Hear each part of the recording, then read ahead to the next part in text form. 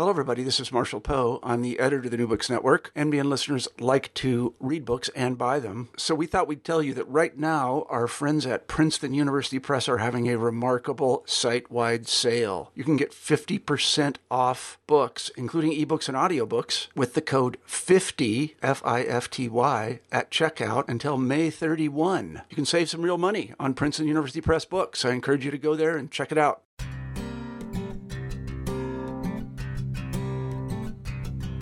Welcome to New Books and Communication Studies, a podcast channel on the New Books Network. I'm Nathan Bierma. It's easy to get sidetracked while writing a book, but imagine being interrupted by the President of the United States. That happened to Tom Wheeler, who was in the midst of writing a history of communication networks when President Obama appointed him to be chairman of the Federal Communications Commission in 2013. Wheeler went from writing history to participating in it, making consequential decisions affecting emerging technologies on net neutrality, cybersecurity, privacy, and the 5G mobile network. Wheeler is a former president of the National Cable and Telecommunications Association and former CEO of the Cellular Telecommunications and Internet Association. After leaving the FCC at the end of President Obama's second term, Wheeler finished his book, and it was published last month by Brookings Institution Press. It's called From Gutenberg to Google: The History of Our Future. I talked to Wheeler about observing and influencing rapid technological change. Joining me now is Tom Wheeler, author of From Gutenberg to Google, former FCC chairman. Tom, we're delighted to have you with us on the New Books Network. Welcome. Thanks for joining us. Thanks, Nathan. It's great to be with you.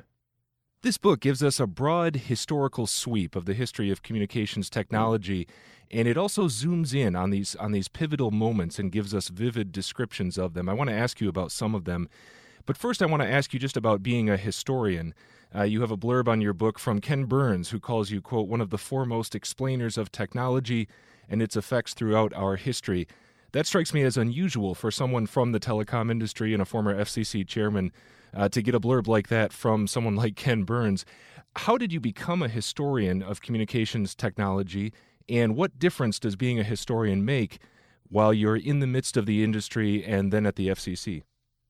Wow, that's a chock-a-block question, Nathan. But I have always been a history buff since when I was a small kid, and it actually goes back to my grandfather exposing me to history, and it stuck. Before President Obama asked me to become chairman of the FCC, I was indulging myself in the history of networks, because I've spent my professional life with new networks and the development of the technologies, how that interacts with public policy, et cetera. And so I decided, well, let's go back and look at the history here. And so when he asked me to become chairman, I was about halfway through what became this book. I had finished the history reviewing what I thought were the major technology changes that were determinative, and I had to put it aside. But then the fascinating thing happened to me, and that was I discovered that being chairman of the FCC put me in a position where I personally got to deal with the kinds of challenges that I had been studying. It's fascinating. The FCC regulates about 1/6 of the economy, but the other 5/6 depends on it. And so as our networks evolved, and what I talk about in From Gutenberg to Google is how we really have a history of both the communications and computing evolving on parallel paths and then suddenly joining to create our new reality. As that happened, I was sitting in a decision-making position, and it was a challenge and a wonderful experience. And I think that I know that I brought my historical understanding to bear, and I hope it was helpful. So let me ask you about some of the key moments in history that you talk about in this book. You talk about Gutenberg, and of course I was familiar with the fact that he had the first printing press. He put ink on paper in a mass-produced way. But I didn't realize what a labor it was for him to find the right ink and find the right paper. It seems like such a mundane problem. What challenge did he have to overcome in simply finding the right ingredients for his breakthrough? Oh, my golly, Nathan, I think I identify 11 different discoveries that Gutenberg had to make. I mean, we think that, you take a wine press and you put some type in it and you press it down and thank you very much, that does the job. No, it was far more complex than that. How do you design the type? How do you get them all to look uniform? If you've ever tried to even up the legs of a table and you cut off one and you know how all of a sudden it's no longer balanced, that's the problem he faced on one simple question, which is the length of the type stock. But as he went through these 11, he would find that he'd solve one problem and that would create another. He'd solve that, and oh my golly, it would go back and affect the other. And this was over a decade-long process of trial and error, before Gutenberg finally was able to put it all together and develop the movable type printing press around about 1450. And I'd never thought of it before, but all the different kinds of ink that he went through, some were too runny, some were too smudgy, I guess, and the paper, similarly, some could hold the ink and some couldn't, and he just had to iterate and iterate over and over till he found the right mixture. Exactly, and there's a real lesson for all of us in there, right? Which is, if at first you don't succeed, so what? Try again. So Gutenberg liberated information from the control of the church. You talk about Martin Luther and the impact Luther had, in part simply because of the distribution of Luther's words. Is that what makes it sort of the first step or a first step in the story of what would become the Internet and the information revolution? The fact that information can be distributed at a scale and out of the reach of central authority structures? So, Nathan, in From Gutenberg to Google, I call the printing press the original information revolution. Because up until that point, information had been locked away to be used only by priests and the powerful and kept from the people.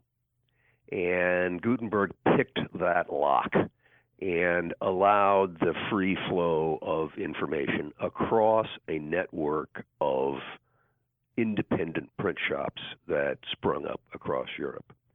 You mentioned Luther. The fascinating thing about the Luther story is that the concepts that he expressed in his 95 Theses that he tacked to the church door in Wittenberg were not new concepts.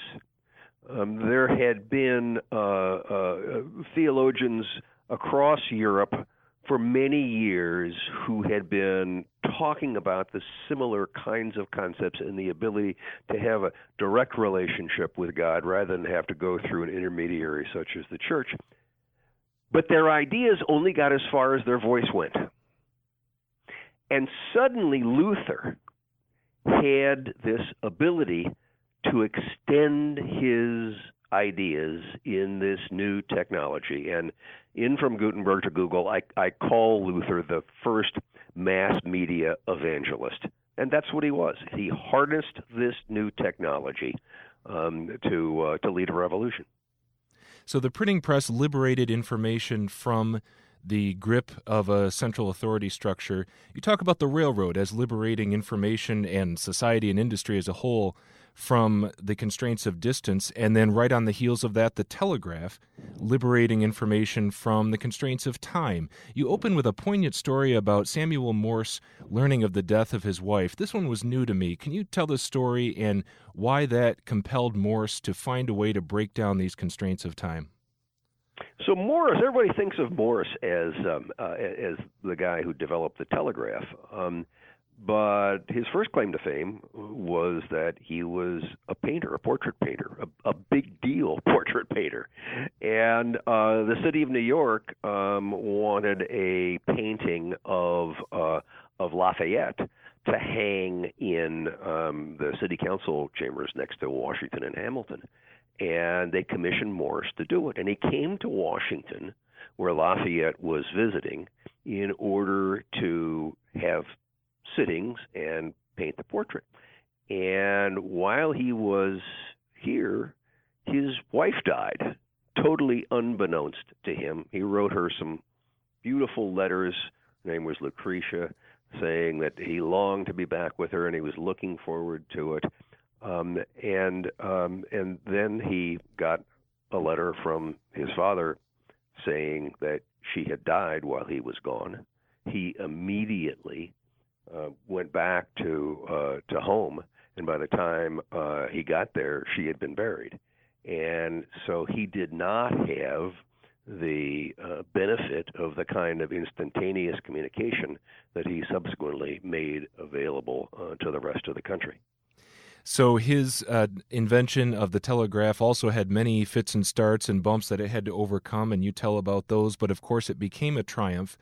And you write also about the social reception of these technologies, including the telegraph. There's a memorable quote where one commentator talked about the, quote, ambivalent anxieties of people with one foot in manure and the other in the telegraph office, which was probably literally true. They had been standing in the field earlier that day within this self-contained agricultural system of the family farm, and then stepped into this network center, or this node in the network, where they had access to information on a broad scale. I assume, as you wrote, you had the sense that you had to talk about this social reception, and in some cases the lagging response time that people had to adjusting to the changes that new communication technology was bringing them. Yes, you're right, Nathan. And there are two results, or two things that you can that flow out of the discussion in From Gutenberg to Google. One is that our, quote, new, unquote, technologies today really aren't. They're derivative. They're evolutionary in a Darwinian kind of way. And second, that when these earlier technologies were themselves new, the impact that they had on society and the economy was substantial. And I love the 1 foot in manure and 1 foot in the telegraph office because it does such a fabulous job envisioning the conflict that people in the 19th century, middle of the 19th century, faced. And today, you and I both hear people going around saying, oh, we've never had so much change as we're having today. My comment to that is baloney. It's the kind of change that happened in the middle of the 19th century when the railroad, the first high-speed network, eliminated distance and geography as a controlling factor in life. Think about that for a second. As long as mankind had existed, you were limited by animal muscle power, either yours or another animal, as to how far you could go in a day. And all of a sudden, the train is speeding past that and changing the scope of economic activity and personal interrelationships. And then immediately on the heels of that comes the telegraph, the first electronic network, and suddenly time, which had always been something that determined the value of information. Were you getting your information in a timely manner compared to somebody else? Time evaporated. And so we had these two things happening right on top of each other in the middle of the 19th century. And that was a level of upheaval that we haven't seen since. And around the same time, in addition to that, although much less heralded and much less lamented than the railroad and the telegraph, one of the heroes of your story is Charles Babbage. Tell us about his invention and the impact it didn't have, and yet how it became the precursor of modern computing. Charles Babbage was a British mathematician. He was a fellow of the Royal Astronomical Society, and one of the things that he had to do in that role was to compute the tables, astronomical tables. When's the sun going to come up? When's it going to get set down? So things like this.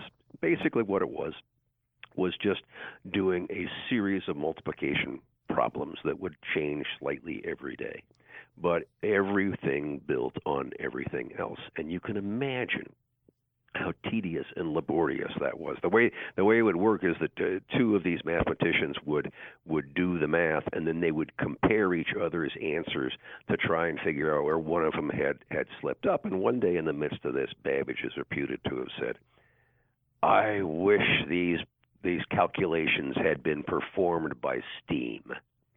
Because at that point in time, in the early stages of the Industrial Revolution in Great Britain, steam was driving the production of coal. Steam was driving mills.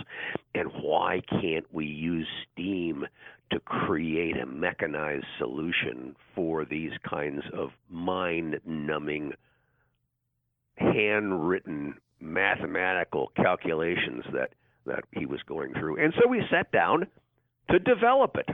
And he developed incredibly detailed blueprints. He was only able to build a small replica of it. But it turns out that he had all of the concepts there. He had the computing capacity, he had the storage capacity, he had the input, he had the output, he had all of the key functions that today we see as a computer, and he was doing it all with spokes and gears and the milling capabilities of that time. And interestingly enough, the London Science Museum a few years ago decided they would take Babbage's designs and see if actually they could build it and if it would work. And by golly, it did. And the fascinating thing is that we all hear the stories of Alan Turing and some of the great pioneers of computing. And they didn't know about Charles Babbage. Babbage's innovation died with him, and so he's actually the father of modern computing. He's also just a fun little factoid. He was at the run of the first commercial steam railroad in the UK, in which somebody was hit and killed. And he invented the cowcatcher to prevent that kind of thing. A much less sophisticated invention, and yet one that made a bigger splash at the time. Maybe splash isn't the right word. That's right. There you go. But it just shows you the breadth of Babbage's mind. Another under-heralded hero of yours, as we turn to the 20th century, is Paul Barron. And early in the century, he developed what you call packet switching. I'm wondering if you were able to give an explanation, sort of an entry-level explanation of what that is, and why it goes against the intuition of a non-computer scientist like me, which is breaking something up into little pieces is less efficient. It would make more sense to keep it all together. Why did Barron find out that isn't true? Well, let's go back to why Barron developed this in the first place. It was the height of the Cold War. And the United States had said that it would not launch first strike, but that it would have a second strike capability that was guaranteed, what was called at the time mutually assured destruction. And that second strike capability was tied together by the telephone network, by AT&T. And the structure of the telephone network was to move from one centralized point to another. Think about big switchboards, and we all can see the picture of the switchboard operator sitting there, putting one wire in and pulling it out, and then connecting it to another. Well, those kinds of large functions, automated then by this period in time, had created vulnerabilities in the network. So if the Soviets wanted to take down our second strike capability, all they had to do was knock out a couple of these switching hubs, and all of a sudden the word would not be able to go out to launch the missiles or send out the bombers. And so the Defense Department hired the RAND Institute in California, and Paul Barron, who was working there, was assigned this project, and thinking, how do we survive a first strike so that the message can get out to authorize the retaliatory response? And so Paul's concept was, I call him Paul. I mean, I was truly blessed to know Paul Barron and to hear these stories firsthand from him. And so his concept was, well, let's not have centralized networks. Let's have distributed networks where all of this activity goes out. And so instead of looking like a wagon wheel with everybody leading, all the lines leading into a central point, let's have something that looks like a fishnet. And we'll break the message, we'll digitize the message, and then break it up into its smallest parts. Wow, that begins to sound like Gutenberg, right? But we'll break it up into its smallest parts and then send those parts over this distributed fishnet-like infrastructure. And if one of those hubs gets taken out, the data will just work itself around, because everything, there's so many other ways of getting to the endpoint, and then we'll tell the data how to reassemble itself at the end. And that was called packet switching. And that changed the nature of how networks work, and it changed the economics incredibly. Because it used to be that when you made a telephone call, and I paused here for a purpose, that silence tied up the line. And you would have an entire circuit from your phone to my phone, an entire circuit going over miles and miles and miles and miles would be tied up. And pauses and this sort of thing still tied up the circuit. And so Barron's idea was, we take all of these small packets and we shove them in, cheek to jowl, all on top of each other. They go through this fishnet of a network and reassemble themselves at the end. And it was an incredibly revolutionary concept. I remember Paul telling me one day, when he first went to explain this to the engineers at AT&T, who had been brought up on, it's an entire circuit you have to leave open. And he said, no, you're constantly taking it down and putting it up, constantly taking it down and putting it up. And he said to me, he says, Tom, it was as if I was speaking Swahili. It was so alien a concept. But it is today the concept that is at the heart of the Internet, this kind of a distributed network delivering small packets of data that then get reassembled at the end. There are two stories in your book. There are more than two, but there are at least two stories involving AT&T that I wanted to ask you about because they stood out to me. One of them you witnessed firsthand as a participant in the telecommunications industry. First is how AT&T forged a monopoly in the early 20th century with the consent and with the cooperation of the federal government. And then later, in the mid to late 20th century, you describe how AT&T was pushing the federal government, the FCC, to enable, I guess, some spectrum allotment for mobile telecommunication capacity, which, of course, would be revolutionary. And you describe how the FCC year after year just dragged its feet. Those two instances stood out to me as potential extremes when it comes to the government's relationship to technological development. On the one hand, it can aid and abet a monopoly, which is not good for the market or for consumers. On the other hand, it can drag its feet and slow down innovation. Is it fair to seize on those incidents as kinds of extremes when it comes to government action or inaction? And were those extremes or extremes like those in your mind when you went to work at the FCC?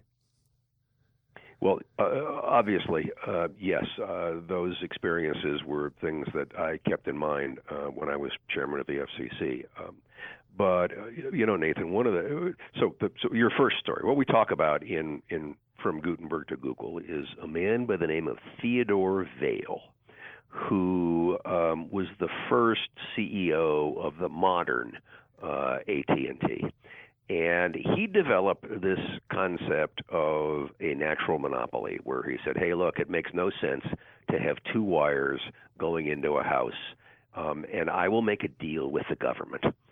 Give me the monopoly and a guaranteed or fair rate of return, and I will allow you to heavily regulate me. And it worked as a strategy to build out the telephone network, and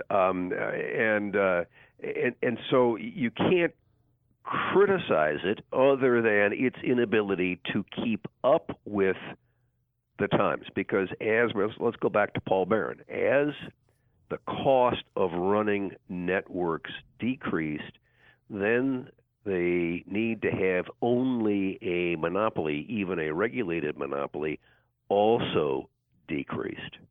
And so, interestingly enough, AT&T then starts looking for how do I expand, and wireless was one way. The problem was the spectrum, the public's airwaves, licensed by the FCC, was principally seen then as something to be used for broadcasting. And an FCC commissioner at that point in time even criticized the AT&T proposal, saying, why would you waste spectrum on something as mundane as a telephone call? Little do they know how wireless connectivity would end up reshaping our experience and the future of the 21st century. But the point of both of those is that government plays an essential role. It is quite popular these days to run around trashing government and regulators. But we have to have somebody who makes the rules, somebody who says, this is how the spectrum is going to be used. This is how the network is going to be managed. Even Adam Smith, who had talked about the great invisible hand of the marketplace, said you need to have a basic set of rules for that invisible hand to work. And the challenge is, as technology evolves, how do those rules also evolve?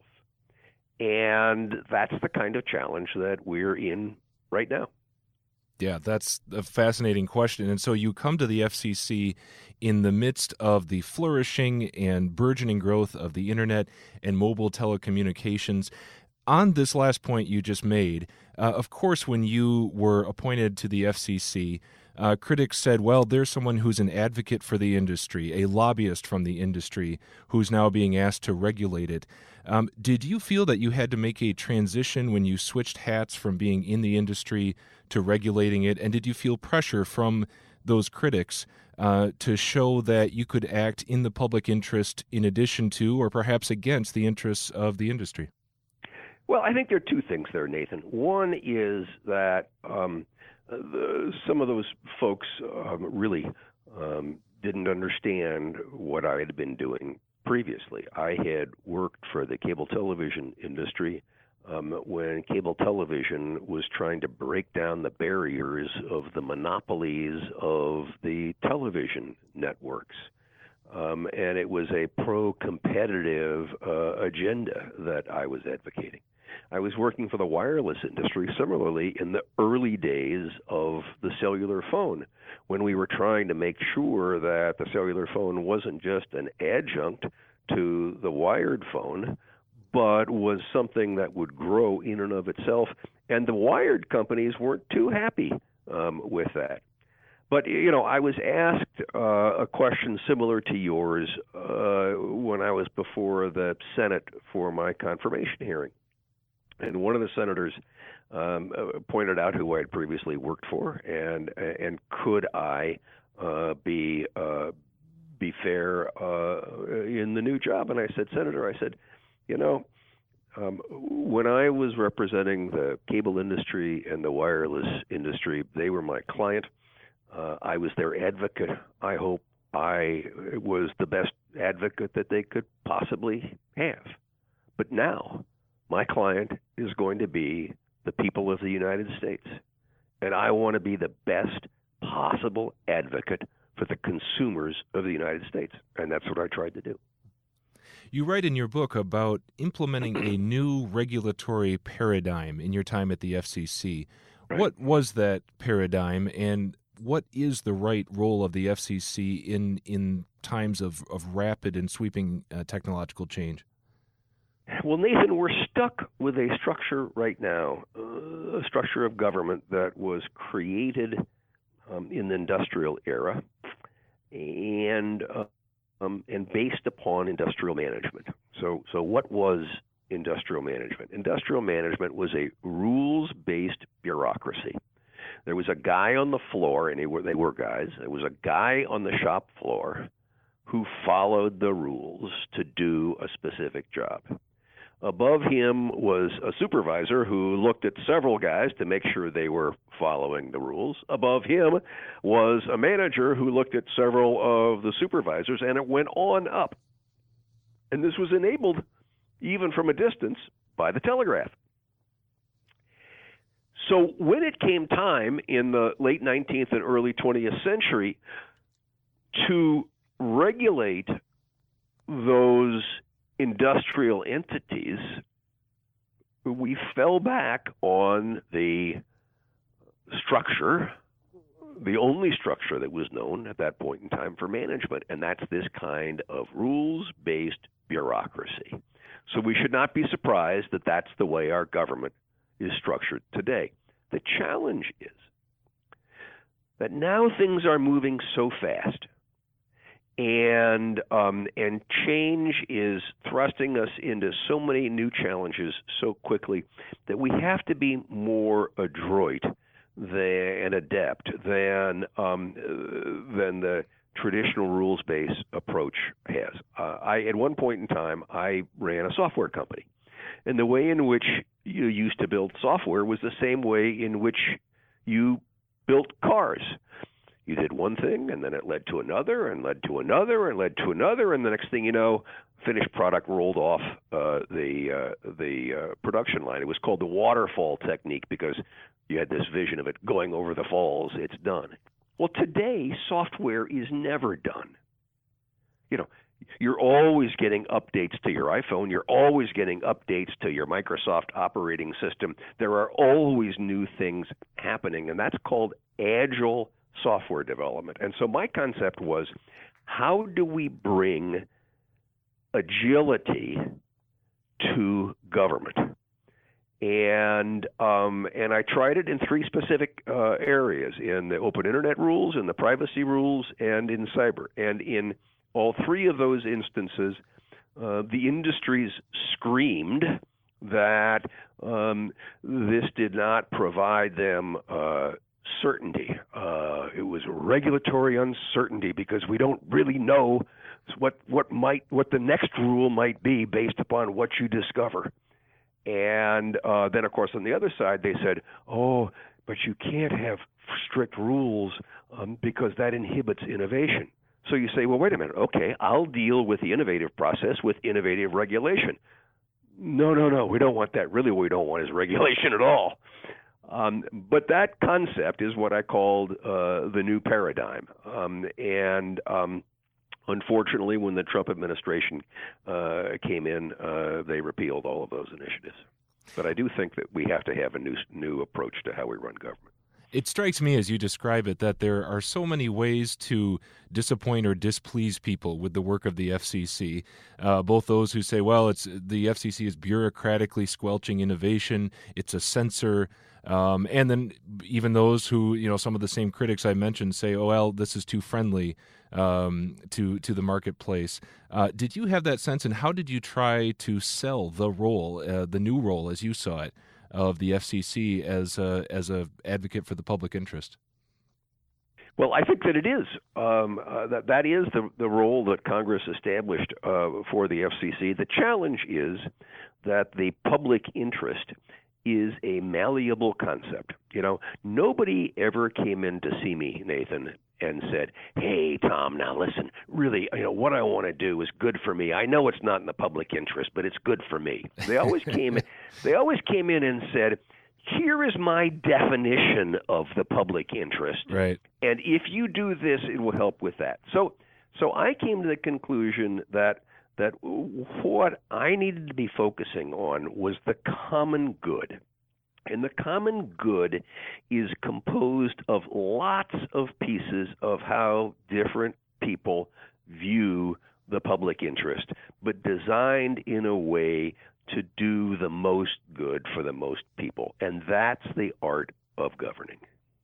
So one specific case, perhaps one of the defining issues of your tenure, which is now in the news again, is net neutrality. And your administration or your time at the FCC, you had a significant accomplishment, which was reclassifying, and tell me if I'm understanding this correctly, reclassifying the Internet under Title II of the Communications Act of 1934, right. Reclassifying the Internet as a telecommunication service rather than an information service. Can you explain the significance of that and the role that classification plays in net neutrality? Well, let me go back again to history. You talked about Morris and the telegraph a moment ago. In 1862, Congress passed the Pacific Telegraph Act, which authorized the telegraph, to the West Coast, and in that they also established the first set of rules for this new technology, and they said that the telegraph must be available on a first-come, first-served, non-discriminatory basis to all users. This was 1862. All we did in the Open Internet Rule in 2015 was apply that same concept. You have an important, if not essential network, the most powerful network in the history of the planet. It is the essence of both how we live our lives and how businesses are run. And to think that a handful of what are typically local monopolies should be able to make the rules for the benefit of themselves rather than providing the same kind of openness that as far back as the early telegraph everybody realized was necessary is what the Open Internet rules were all about. And when you talk about information service versus telecommunication service, that's just basically where is it inside the statute that governs the FCC that you place that authority. The companies obviously wanted no oversight at all. We didn't go there. We created the Open Internet rules. The companies took us to court twice, and we won in court. They appealed that to the Supreme Court, and the Supreme Court said, no, we're not going to review it, so that lower court decision stands. And then the Trump FCC came in and repealed everything, did what the court wouldn't do, and reversed everything. That now is back before the same court to judge whether what the Trump FCC did is in the public interest. I happened to be in the courtroom when that case was argued, and I'm hopeful that we'll see the ways of the Trump FCC reversed and an open internet restored. So your successor at the FCC, Ajit Pai, is making some of the arguments that you just mentioned, saying, well, net neutrality inherently squelches innovation, and we didn't need this reclassification for the first 20 years of the Internet. Why do we need it now? Where do you disagree with him? I hope he reads my book and discovers that the reason that we got the Internet in the first place was that we had a telephone network that was a common carrier, just like the telegraph was made to be, and that all of the new services that were using that network, whether it be AOL or CompuServe or all the way back, the really early services, were able to get on because they had to get on. And you compare that to cable, which at that point in time didn't have that obligation, and Comcast, for instance, picking and choosing who they're going to offer service to. And when the FCC stepped up and said, no, Comcast, you've got to allow open access, Comcast took them to court. And the court ruled you can't do that unless you can't tell Comcast they must let everybody on unless you say they are a common carrier like the telephone network was. And that was the reality that we faced several court cases later. And so what we did was say, I don't care whether you're AT&T or Comcast. You are a common carrier. You must provide first come, first served, non-discriminatory access.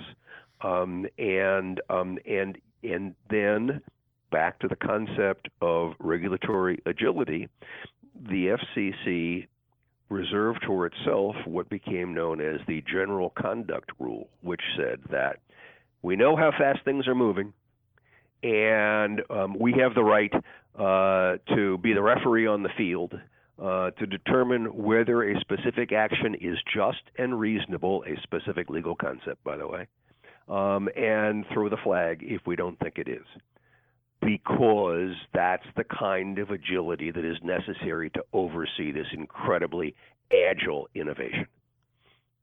Well, speaking of agile innovation, you talk about how the creation or the allowance of allotment on the spectrum for the 5G network was, I believe you call, the most significant accomplishment of your tenure.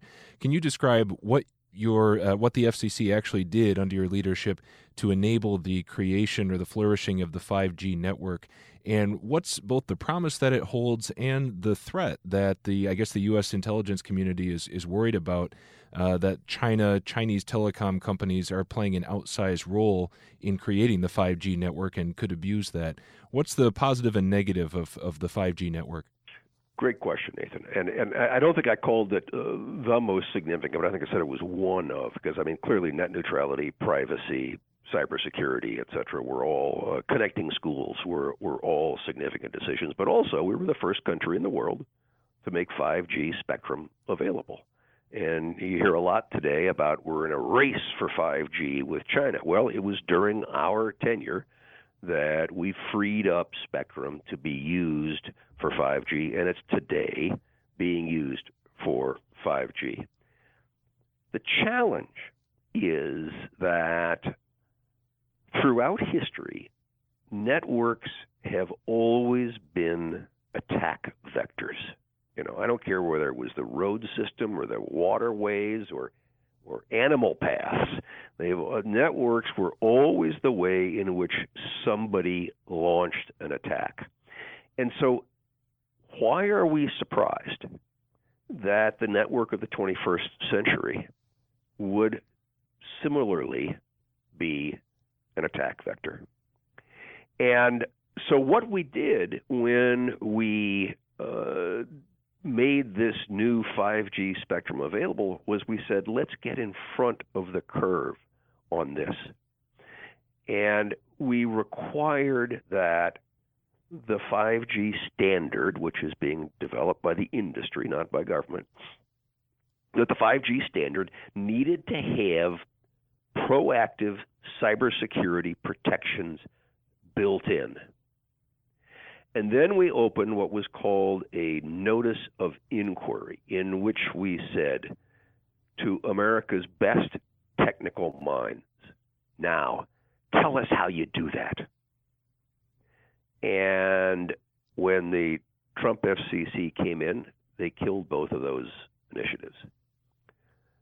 So the concern is that once again, we're in a situation where instead of dealing with cybersecurity as a forethought,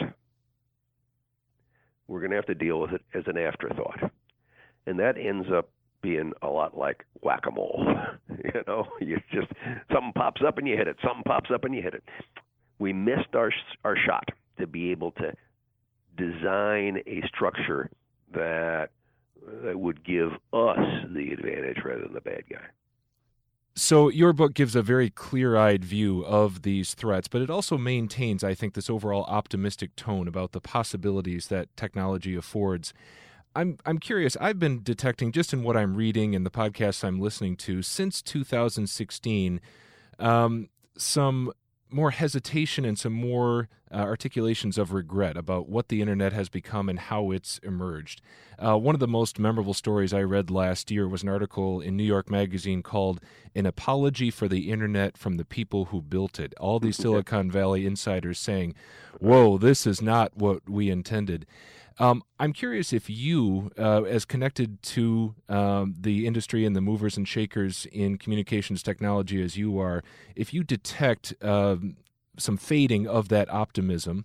And I'm also curious, with your view as a historian, is this just a natural phase in the life cycle of technology, or are there fundamental flaws in the system that have to be addressed if it's going to continue to flourish? Wow, we can do a whole program just on that, but let me try. As I said a moment ago, I ran a software company at one point in time, and I used to have a sign, a handwritten sign, quoting a Douglas Adams Hitchhiker Guide, a line from Douglas Adams Hitchhiker Guide that hung in my office, that said, sometimes you can get so excited about the fact that you can get it to work that you forget that it doesn't have any purpose at all. And what's happened with the internet is that people have been saying, hey, do you think we can do this? And then go build it. And they've lost sight of what are the effects of what you're building. And how do you mitigate untoward effects? How do you start thinking at the outset, gee, if I'm collecting all this private data, what are my obligations? And how do I have a duty of care to anticipate and mitigate what could be happening as a result of that? So we have been hell-bent technology-wise to say, wow, here's something neat I can build. Let's go build it. Now, to do that, since government has a hard time keeping up, and again, government is representative of the people, and the people have a hard time keeping up, the pioneer gets to make the rules. It's always been this way. A pioneer in a new territory always gets to make the rules, until those rules begin to impinge on the greater public interest. And I think that's where we are today. And so the debate and the discussion that we need to have going on into the future is what are the new rules for the information internet age? Let's go back to when you were talking about one foot in manure and the other foot in the telegraph office. At that point in time, the new networks enabled industrialization in this country. And everybody discovered that the rules that had been sufficient for agrarian mercantilism up until that point in time were no longer adequate for the new industrial capitalism. And so the people, through their representatives, came together and put guardrails in place, things that we take for granted today, antitrust, consumer protection, worker protection, etc.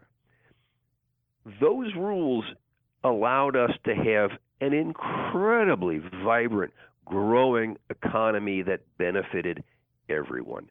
Now we're in a new situation where industrial capitalism has been replaced by internet capitalism. And the rules that worked for industrial capitalism just may not be sufficient to deal with the new iterations of challenges that are coming at us as a result of the internet and are coming at us at gigabit speeds. And so we need to once again say, what are the new rules? What are the new guardrails that we need to put in place to make sure that the natural excesses of capitalism, of people making their own rules, have buffers, have guardrails to make sure that they don't impinge on individual rights and the public interest? That is an exciting debate, and that's the debate that we're going to have for the next several years. So you mentioned before, and you write in the book, that this period that we're living in and that you participated in and helped to lead and regulate does not yet qualify, does not yet supersede the mid-19th century as the greatest period of technological change. That surprised me a little. Certainly there was a huge scope of change in the 19th century, and there was a fast pace of change, but your story just gives us so many huge breakthroughs back-to-back in the latter half of the 20th century. And I'm not disagreeing with you. I just want to hear more about that. What might it take? What could it take to qualify this era or an era we're about to enter as the most transformative in the history of communications technology? Well, Nathan, one of the things I say in From Gutenberg to Google is that it is never the primary network that is transformational, but the secondary effects of that network. It wasn't the steam locomotive that was transformational. It was how the steam, how the death of distance transformed the nature of economic activity, and that's exactly where we are right now. We are on the cusp. I think the term I use in the book is that we are on the cusp of that kind of transformational future, enabled by the combination of ubiquitous connectivity and low-cost, high-power computing, so that there's a chip in everything. And I think in the book, in Gutenberg to Google, I say that there are 4 things that I think will carry us across so that our time actually does rank, if not with, above the transformational periods of history. One is the changing nature of a network. We've talked a little bit about this, but 5G and what's called Web 3.0 is changing the nature of networks from being something that connects point A and point B and delivers something back and forth to a series of interconnected microcomputers, which instead of just transporting information, are orchestrating information to create new products. Autonomous cars are the orchestration of thousands of data points simultaneously so that we don't hit each other. So the movement from transporting to orchestrating is one. The second is artificial intelligence. And there's an awful lot of talk that everybody is having about artificial intelligence. And I think that the key thing that we need to make sure is that we keep reminding ourselves we are in charge. We get to make the rules. How are we going to make those rules? But artificial intelligence clearly artificial intelligence is really nothing more than able to dip into lots of databases, bring that data back to an algorithm, and have a pretty good prediction. And again, it's the combination of ubiquitous connectivity and low-cost computing. The third is blockchain. Blockchain is a matter of redefining trust. The trust used to be something that was provided by a central authority. Your credit card, your bank sells you a service based on the trust that you'll be able to get your money out, or the trust that the plastic will be honored in the restaurant and that you'll end up paying. And it's a centralized function that used to be made essential by a centralized network. Now that we have this distributed network, now that we have all this fishnet-like activity out there, suddenly trust can be distributed as well. And that's what blockchain is about. So it's a new definition of trust. And then the last component we've talked about already, which is cybersecurity, the scourge of cybersecurity, because the bad guys will always have the incentive to figure out how to exploit this new network. And they only have to be successful once for there to be bad results. Well, Tom Wheeler, the book is From Gutenberg to Google. It's an essential guidebook to how we got here and to framing these questions of where we go next. It's been a real pleasure to have you on with us here on the New Books Network. Thanks for your insights and thanks for your time today. Nathan, thank you. It's been fun. Tom Wheeler is the author of From Gutenberg to Google, The History of Our Future, which has just been released by Brookings Institution Press. Wheeler was chairman of the Federal Communications Commission from 2013 to 2017. A longtime telecommunications executive, Wheeler was inducted into the Wireless Hall of Fame in 2003 and the Cable Television Hall of Fame in 2009. He is currently a visiting fellow at the Brookings Institution. Wheeler's previous books include Take Command, Leadership Lessons from the Civil War, and Mr. Lincoln's T-Mails, the untold story of how Abraham Lincoln used the telegraph to win the Civil War. I'm Nathan Bierma. You've been listening to New Books in Communication Studies, a podcast channel on the New Books Network.